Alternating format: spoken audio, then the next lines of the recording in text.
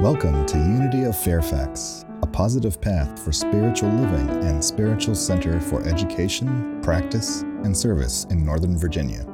We hope you find inspiration in this week's message.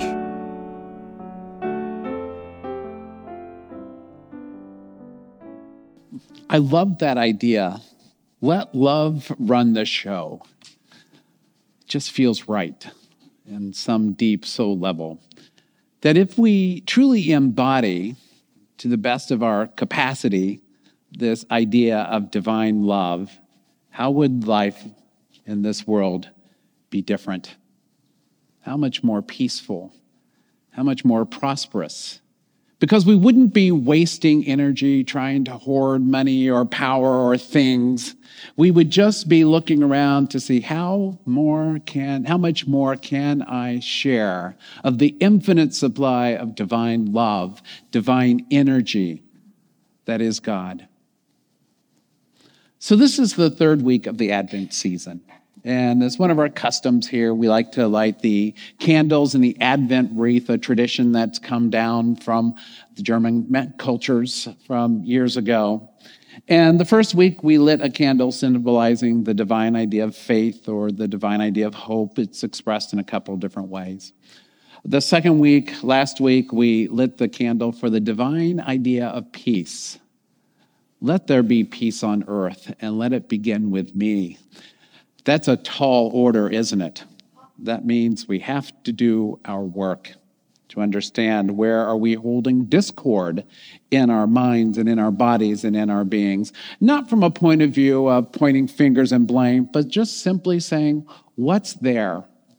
And how can I transmute this energy into something peaceable? Well, tradition dictates that the third candle would be pink, symbolizing the divine idea of love and our capacity and our willingness to let love run the show. And I want to share with you a little idea about that. So there was a group of Sunday school students and kids. They were gathered around and invited by the teacher to tell the Christmas story in their own words. And they pretty much shared the basic elements. There was Mary and Joseph and baby Jesus and angels and shepherds and kings and, of course, animals in a stable and all that. And the teacher asked them to talk about each character and why they might be in that story, kind of like a metaphysical group, if you will. That's what we did today at 9:30. And one of the child explained that in a normal world, kings and shepherds would never just simply hang out together. This was just not ever going to happen. And so the teacher said, well, what do you think that means? And the child explained that from his birth, the message of the Jesus experience was that we should love everyone. Whatever they look like, whoever they loved, whoever they voted for even. And we didn't have to like everyone, but we do have to love everyone. And that's the great work, and to work together to co-create a world that works for everyone.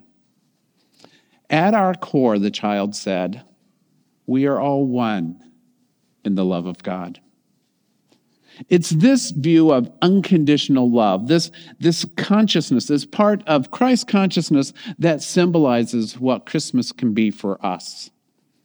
And by understanding these ideas of hope and faith and peace and love, and the one we'll get to next week, I can't tell you what it is, I don't want to give it away, then we can have a richer and more meaningful experience of the season. So we like this third candle, the pink one, with the intention that we might love one another in the same way that Jesus did. Not just during Advent, but the whole year through. Let's just take a moment and allow that to settle in within us. And today we give thanks for the divine idea of love. We give thanks for the freedom to recognize and to know that each and every one of us, at our core, is an individualized expression of this divine love. It doesn't matter what we may have thought or what we may have done. It doesn't change the truth of our essence. So with gracefulness, we release that which does not align with the idea of divine love,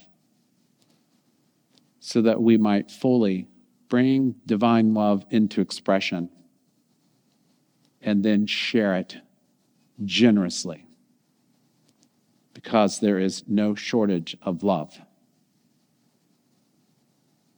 This is the prayer and the affirmation we make for this third week of Advent. We make this prayer in the name of the living Christ Spirit. And so it is. And so we let it be. Amen. Okay, I want to shift gears for just a moment. And stop me if you've heard this one. No, actually, don't stop me. It's kind of funny. I want to tell you. So God is talking to one of the angels. And God says, you know what I just did? I created a 24-hour period of alternating light and darkness. It's pretty good, isn't it? Well, what's the angel going to do? Say no? So the angel, yeah, that's great. And then the angel follows up with another question. So what are you going to do now? And God says, I don't know. Guess I'll call it a day.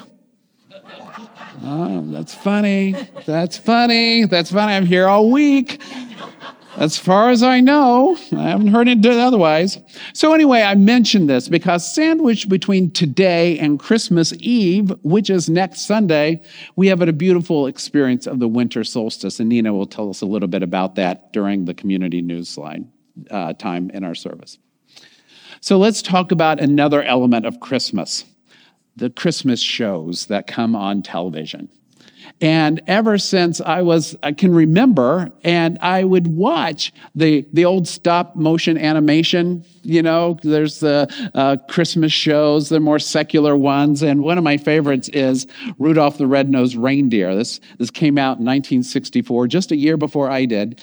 And there's a great backstory that definitely relates to the divine idea of love that we're celebrating with an unlit candle today.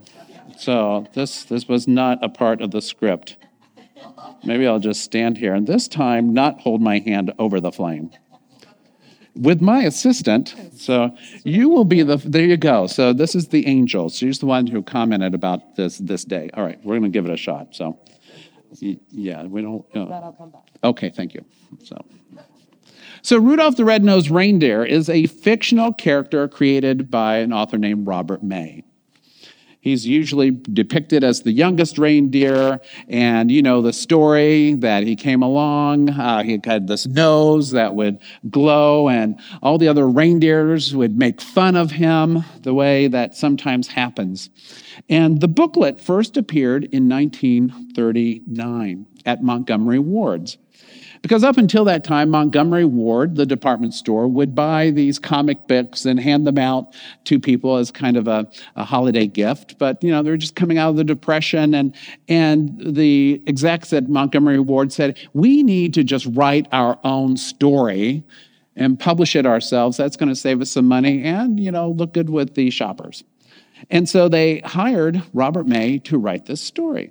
Now, Robert May himself was not an overtly religious person. His parents were members of the Ethical Culture Society, which believed that morality was independent of theology. Robert May himself graduated magna cum laude from Dartmouth University. You might need to know that someday if you're on a trivia contest and they're doing backstory on Christmas stories. So there you go. So at school, he wasn't a writing major. He was a psychology major. And he was very much influenced by the work of psychologist Alfred Adler, whose thesis was that the basic human motivation is a striving for perfection, and that self-assertion stems from a desire to overcome feelings of inferiority. So a lot of Adler's work about power and how individuals use their power to overcome a sense of being less than, not enough, sort of thing. And in some of the other stories that May wrote, this theme is a recurrent theme. And if you think about this story of Rudolph, here was this little deer. Oh dear, there's this little reindeer who was getting picked on. The other reindeer wouldn't let him play the games and all this stuff. He was left out, marginalized. And there's a connection that many of us make with Rudolph. Because I don't know if you've ever felt at some point marginalized, on the outside, not allowed to play the other reindeer games, not welcome. You can probably relate to Rudolph. So in early 1939, May's writing this story, taking into account this idea of marginalization and this idea of feeling empowered to simply be oneself and be accepted for being one's own self. But there's a lot going on in his life. May was a young man. He was 35. He had a 4-year-old daughter, and his wife was dying. She had cancer. And in this writing process, one day he went with his daughter and one of the illustrators to the zoo in Chicago because he decided in his mind he's going to write a story about a reindeer that's kind of Christmassy related. And so they drew pictures and talked about storylines. And the rest, as they say, is history. He wrote this story, but it wasn't done until August of 1939. And that's about the time his wife actually died. So here's Robert May struggling to provide for his daughter, struggling with medical debt. Times haven't changed too much. Struggling to just keep his head above water, writing a whimsical Christmas story for his employer. And in fact, the execs at Montgomery Ward said to him, we can assign the project to somebody else. We can take it off your hands. He goes, no. I need to do this. I need to do this. And so he worked on it in his spare time and sometime at the office and at home. And actually, the story of Rudolph the Red-Nosed Reindeer was written in about 50 hours. This is what's recorded. And then after he finished writing each section, he would read it to his daughter. So finally, when he got it written in final form, he called in his in-laws and called in his daughter, and he read the entire story to them. And he writes, I called Barbara and her grandparents accomplished what I had hoped.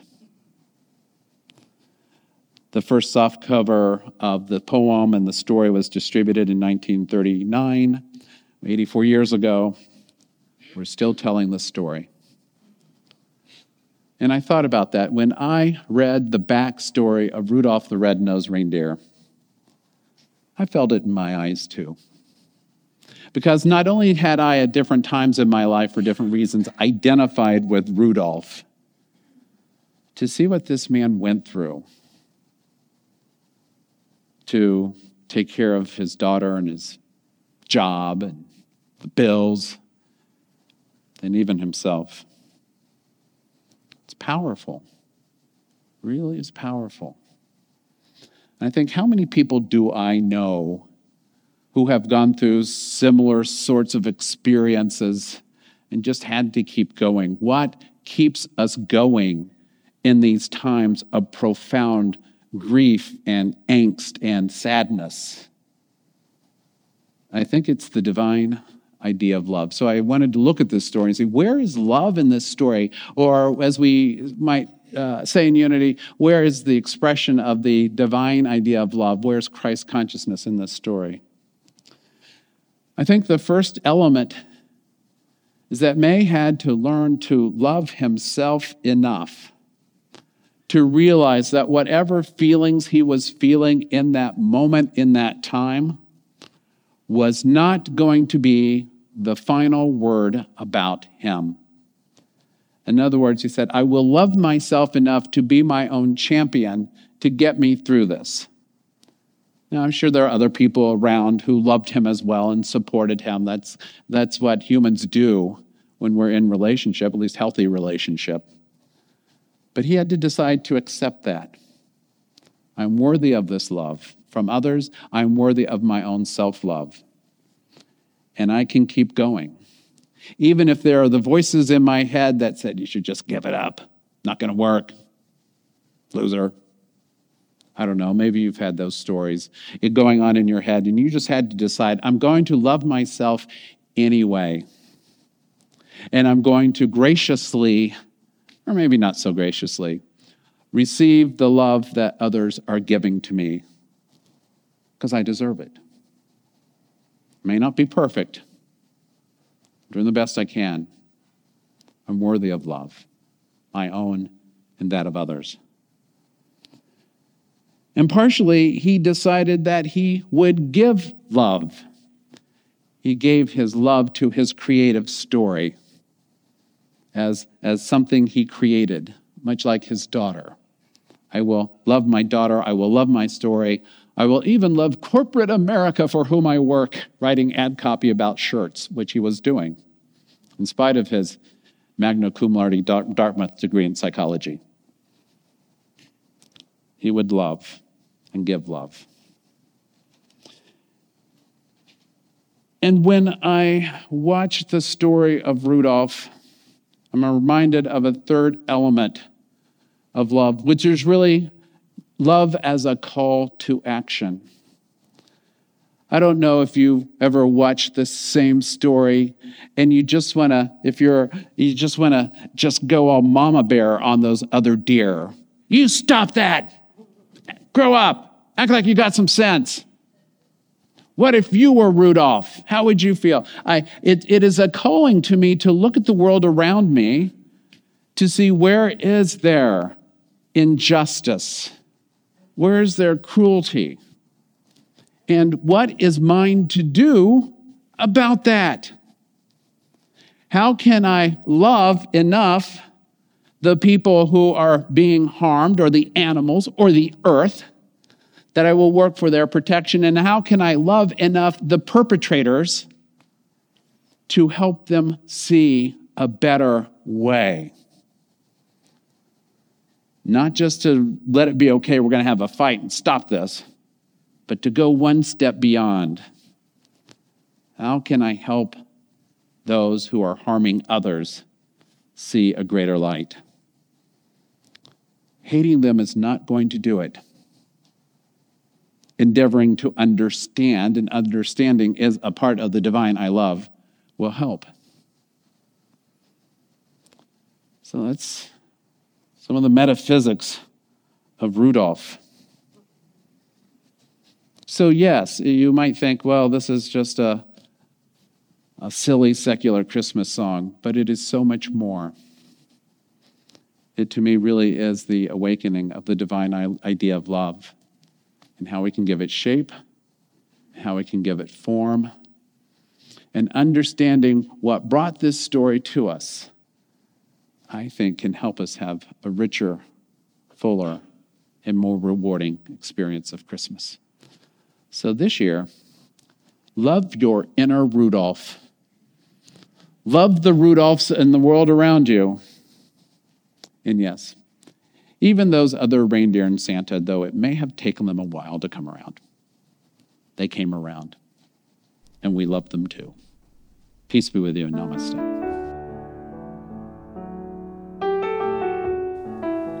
Thank you for tuning into Unity of Fairfax podcast.